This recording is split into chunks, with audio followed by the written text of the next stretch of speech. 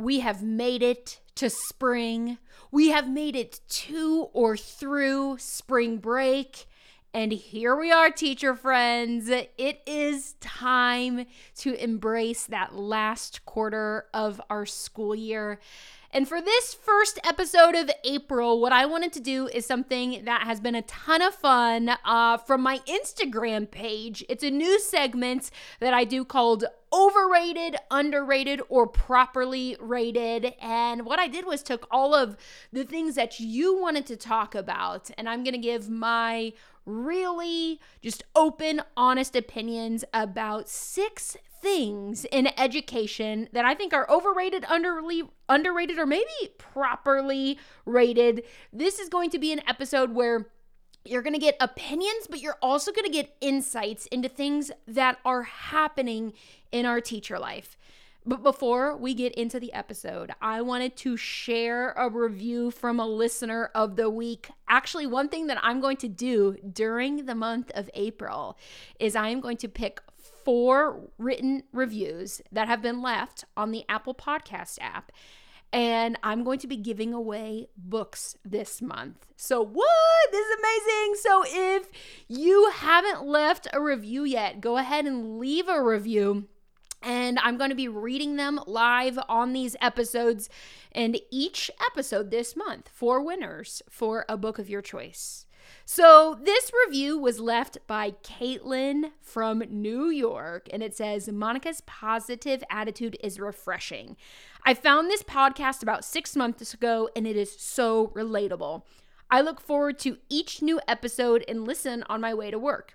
I teach kindergarten, but I still find all the topics to be relevant. Monica has such a positive attitude that is contagious. You can't help but go into the day with a positive outlook after listening. Caitlin from New York, you just won a copy of one of my books. Hopefully you're listening right now. Shoot me a direct message. I cannot wait to help you decide which book you're going to pick. It's your choice. Do you want 180 Days of Awesome? Do you want The Rooted Classroom? Do you want Game Changers? Caitlin from New York, thank you for leaving that review.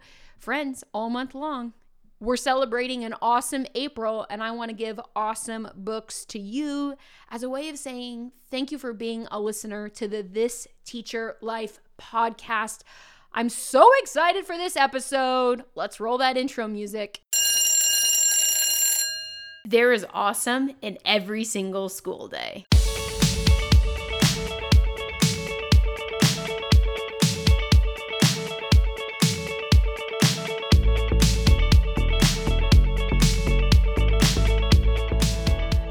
So here is the big question. How can teachers like us who love our job, love our students, and love being a part of education celebrate awesome even more in our classrooms and learning communities? Where can we find teaching tips and tricks? Where can we find engaging stories and motivational strategies? That is the question, and this weekly podcast is your answer. So welcome to all my teacher friends. My name is Monica Genta, and I am so excited that you are here listening to this podcast, This Teacher Life.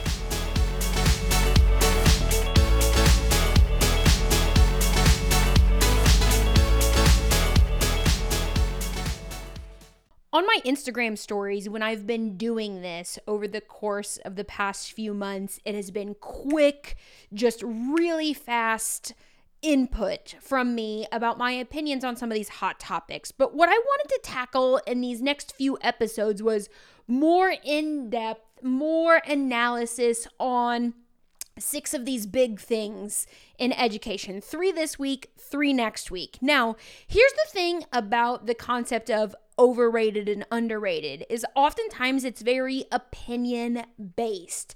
And as we know with ratings from this year's March Madness, sometimes ratings don't mean anything because a rating can come in and the number 1 team in the country can lose in the first round, and a team that's rated 17 can go really far and surprise all of us. So I want you to know that these are my opinions, but I'm going to give you some depth to them. Maybe you agree with me, maybe you disagree with me, but guess what? One of my favorite things about education is we can respectfully and rightfully so sometimes disagree with each other. That's okay. Like, I'm cool with that.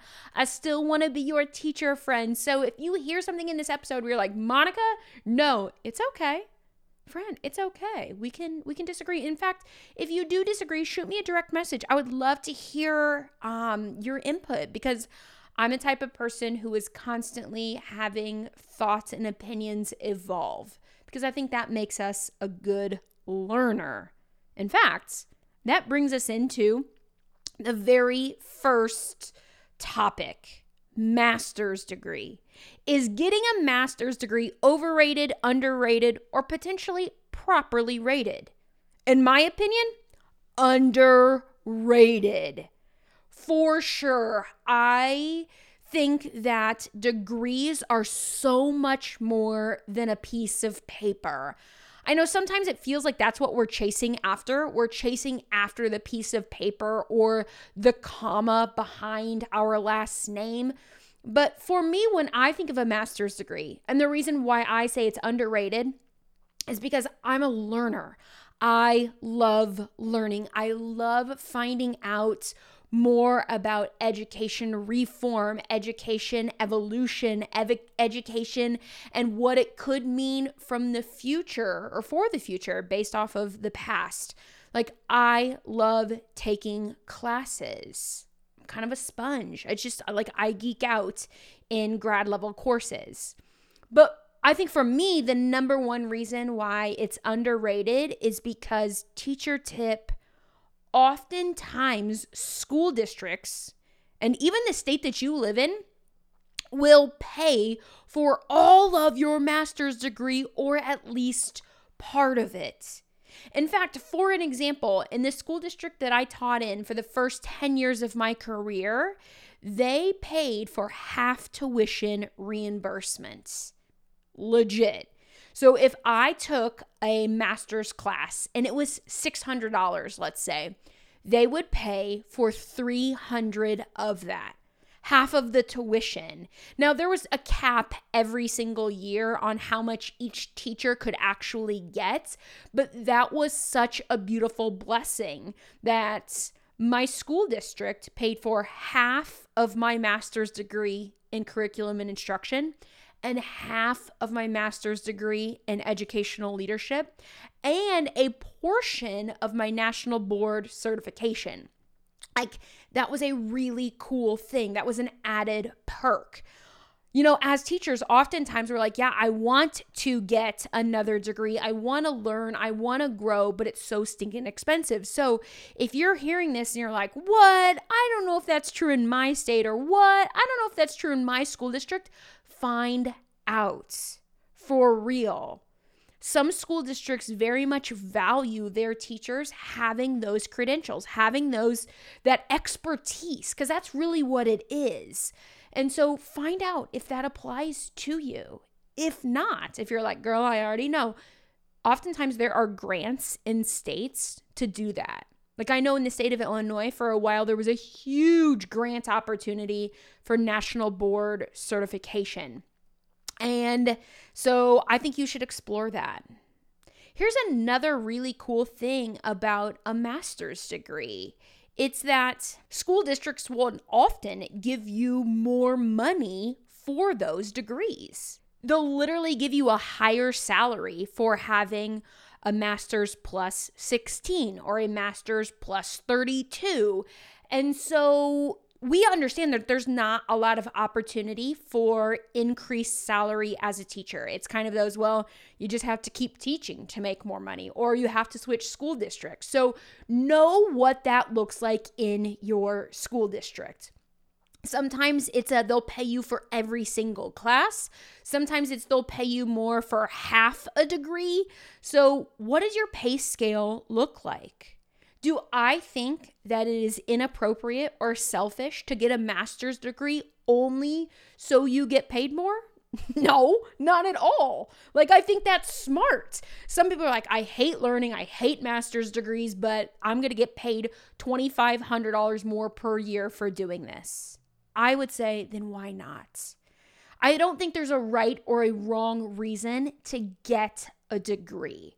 I think if it's going to help your family, if it's going to help your students, if it's going to help you financially, if it's going to help you just as an individual and as a learner, then it's a personal choice. But in general, if we're looking at that piece of paper that says Masters in Elementary Education, Masters in Curriculum, whatever that is, guys, I think that's an underrated piece of paper. At the end of the day, it is a piece of paper, but I think it means so much more to us for so many different reasons. So check it out. Know what that looks like in your school district. Next, speaking of, how does that look like in your states? We're going to go ahead and talk about it. It's state testing. Ooh, it's like a punch to the gut. Those two words can get teachers fired up faster than a lot of words or phrases in education. And I know that you listening right here were kind of caught off guard by the decision, pretty much as a nation, to say, yep, we are going to be doing that this year. So is state testing overrated, underrated, or properly rated? I think it's both overrated and underrated. Here's what I mean. I think state officials in the government and these like school boards who are dictating this, I think they overrate school testing, state testing. I think sometimes it feels like they're in it for the wrong reasons. Like, you want to publish these scores in the newspaper. You want to look good as a district. Like, is this about kids or is this about like data, right? And that rubs me the wrong way. So I think when we look at state testing from it being a platform where people are making millions of dollars off of these state testings and off of our students' data, like, that rubs me the wrong way. That is terrible, and I hate it. And I get that we should be frustrated by a broken system. In a lot of ways, that's exactly what state testing is. But if we take a step back and also take a deep breath, and maybe pop one of those peppermints that we're so used to handing out during state testing, right? I've been doing that this week in my own classroom. Like, here's a peppermint. Here's a peppermint. It'll help your brain work. Here's a brain mint, right? Like, I'm doing that. So from somebody who is literally giving state testing right now, from a teacher standpoint, sometimes I do think that these are underrated. And this might be an unpopular opinion, but I think in a lot of ways they're super underrated this year. And hear me out. There is a buzzword that is being thrown around so much right now, and you've all heard it. It's learning loss. In fact, coming up later this month, I'm doing an entire episode on it, and I promise, I promise you're not going to want to miss the learning loss episode. But if everyone's talking about learning loss, maybe this is a great opportunity to say, yep, it's real, or nope, it's not. Is it possible that this series of state testing is going to prove that? And if the darn data shows that our kids are still performing at grade level, boom, let's move forward. Let's keep crushing it. If it shows that there is learning loss, boom, let's take that data and let's figure out what we can actually do with it. State testing is super annoying. It disrupts things. It's mandated by the state. It's probably not even freaking written by teachers, right? They don't even get our opinion and our input on what should be on the test. But here's the thing. If we have to take it, and we do. I know there's waivers and stuff out there, but we're going to eventually have to take them no matter where you live. If we have to take it, then let's not undervalue the information that they send to us after. I get that it's annoying. And I get that there are kids who are going to be like, you wanted a 5 paragraph? I'm going to do 5 words and click submit. I'm done with my test. I get that that's always going to happen. But let's just be open-minded and be, I guess, aware of what the data this year could be saying. There's always going to be outliers. There's always going to be loopholes. There's always going to be those kids who didn't take it seriously. But what can we do with the data that we know is both real and raw, especially after the kind of year that we have had? So, am I frustrated with state testing? Hell yes, I'm frustrated with it. But if we've got to take it, I want to make sure that we are properly rating the information that is going to come at us. Now, at the beginning of this episode, I read a written review and said, I'm giving away books. Oh my goodness. And here's where we're at this point in the year. We have reached the point in the year where your principals, your curriculum directors, your leaders in your buildings are looking at their professional development budget line and realizing they have to spend money because you use it or you lose it. I felt like we were on a game show. Let's do it together. They use it or they, lose it. And I don't want you as a teacher to lose out on some of the benefits that can come from professional development. And one of those things that is a really cost-effective way to spend that money is doing a school-wide book study. What? Gross. Book studies, those are annoying. Those are boring. It depends on what book you are reading.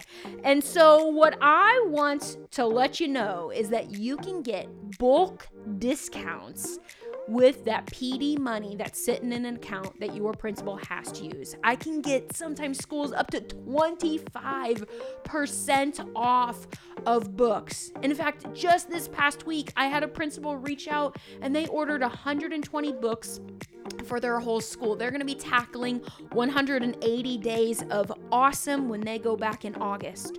One school district said we had an optional book study this summer and they had 80 teachers sign up to read The Rooted Classroom by choice while they're sipping wine, reading by the pool. A little Rooted Classroom and a little wine, why not? You know what I'm saying? Like, there are so many cool options and I would love to get books into your hands. In fact, another school district just emailed me last night and said, hey, we're giving them a book choice and we've chosen your 3 books.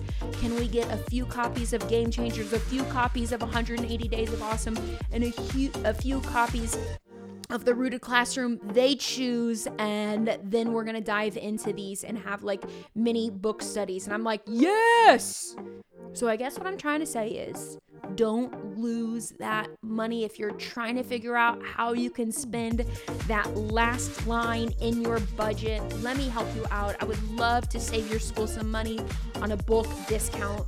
You can reach out to me at monica@monicagenta.com, or you can head on over to monicagenta.com and scroll down and fill out a short form. Let me know what I can do to help. I will also put those links in the show notes. Let's make it happen. Let's get you a book study that is both fun and freaking meaningful. You deserve that kind of book study, teacher friends.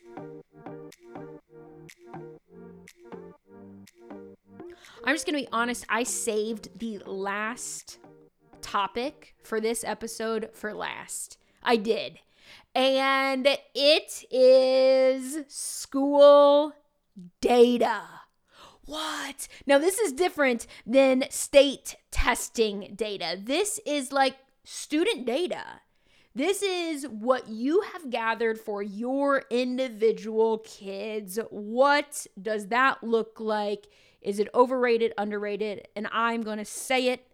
Data in schools is over freaking rated. Sometimes, and like send me a DM if you agree on this, sometimes I feel like we are freaking collecting data just to collect data. Like, why are we keeping portfolios just to keep portfolios? Do I think that we need to know our kids? Yes, but hear me on this. Prepare your hearts for this statement. Our students are a hell of a lot more than facts and figures. Our kids mean so much more than their math scores, their Lexile scores, their percentages, their growth charts. Our kids are so much more than that. Because data is not always quantifiable, right? It's not always a quantity. We're obsessed with percentages and these bar graphs and these like facts and figures. Like, we can't just focus on numbers. We have to focus on names as well, especially this school year. How do you quantify social and emotional learning? How do you quantify SEL and life skills growth? It's not by a freaking percentage, you guys. It's the other part of data, and that's qualitative. I'm a big proponent of a written narrative for a kid. How we talk about kids matters. And that is not data that a lot of us are keeping because our principals and our school districts and the big wigs, they're so obsessed with numbers because that does look good in a newspaper. That is easier to read. What does it mean when you say my student has developed these 5 life skills that is going to help them move on to the next grade level? People don't like that as much as this student has had 52% growth in reading this year. People get that. So I think data, I'm about to say something. This might get the explicit warning. Data don't mean shit unless the people hearing the data are doing something with it. Yeah, I said it. Data don't mean shit unless the people who are listening to it, who are receiving it, are doing something with it. So the big question is, are we just keeping portfolios to keep portfolios? Or are we keeping portfolios to actually make educated, data-driven decisions? Data-driven is really, really about saying this works in my classroom, and here's why. Let me give you an example of this. Like I was talking about like the books and like doing a book study. Sometimes principals will reach out and they're like, so are your books research-based? And I'm like, yes, they are. You know how I know they're research-based? Because I've done everything I write about in my classroom and it works. That might not be the data that they're looking for, but did I conduct research? Yeah, I tried it and it worked. I conducted research with like 130 kids this year and 130 kids last year and 130 kids the year before. That's the research, right?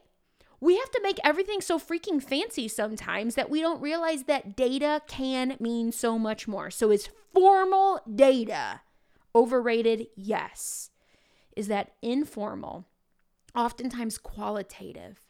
That feeling in our teacher heart, they're like, how do you know that works? Because I've tried it. How can you show that works? Well, come on into my classroom and I'll show you that it works. I didn't realize I was going to get so heated on data, but clearly it's something that's passionate in my life. Like, I'm a science teacher. I love numbers. I love facts and figures. I love graphs. I love all of that. But when it comes down to it, are we making decisions based off of our head or based off of our hearts? And I think it's good to have a balance of both. But sometimes data feels so stinking sterile that we forget about our students.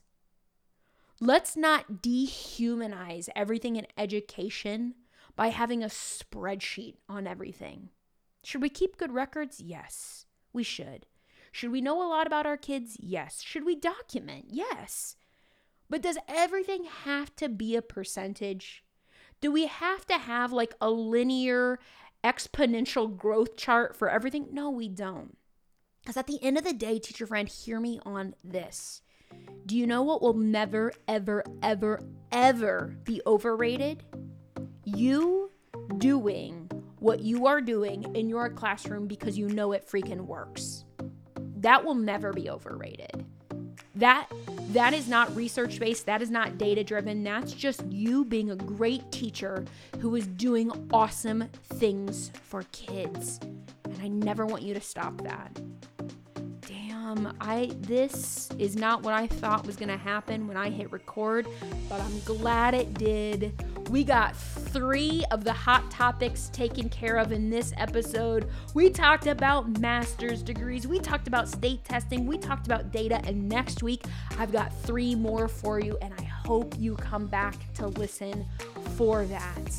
Friends, I love this podcast because even though it's me sitting in my home office watching recordings, scroll through my screen, I want you to know that I love scrolling through the screen, connecting with you. If you're listening to this right now, snap a screenshot, share it on your social profiles, whether it's TikTok, Instagram, Twitter. Share this out and let other people know that this podcast it might be underrated. Maybe this Teacher Life podcast is underrated. I don't do it for the ratings. Straight up. One of the first episodes of this podcast from 2 years ago has 3 listeners. It had 3 listeners. And I didn't get discouraged from that. I'm like, let's keep going. It's not about the data. It's about connecting with you. And if there is even one person listening to this episode today, I want you to know I freaking love you. You are not an overrated teacher. You are an underrated member of this amazing teacher life. So keep listening, keep crushing it in the classroom. And thank you for being here with me today. Come back next week for part 2 of this series.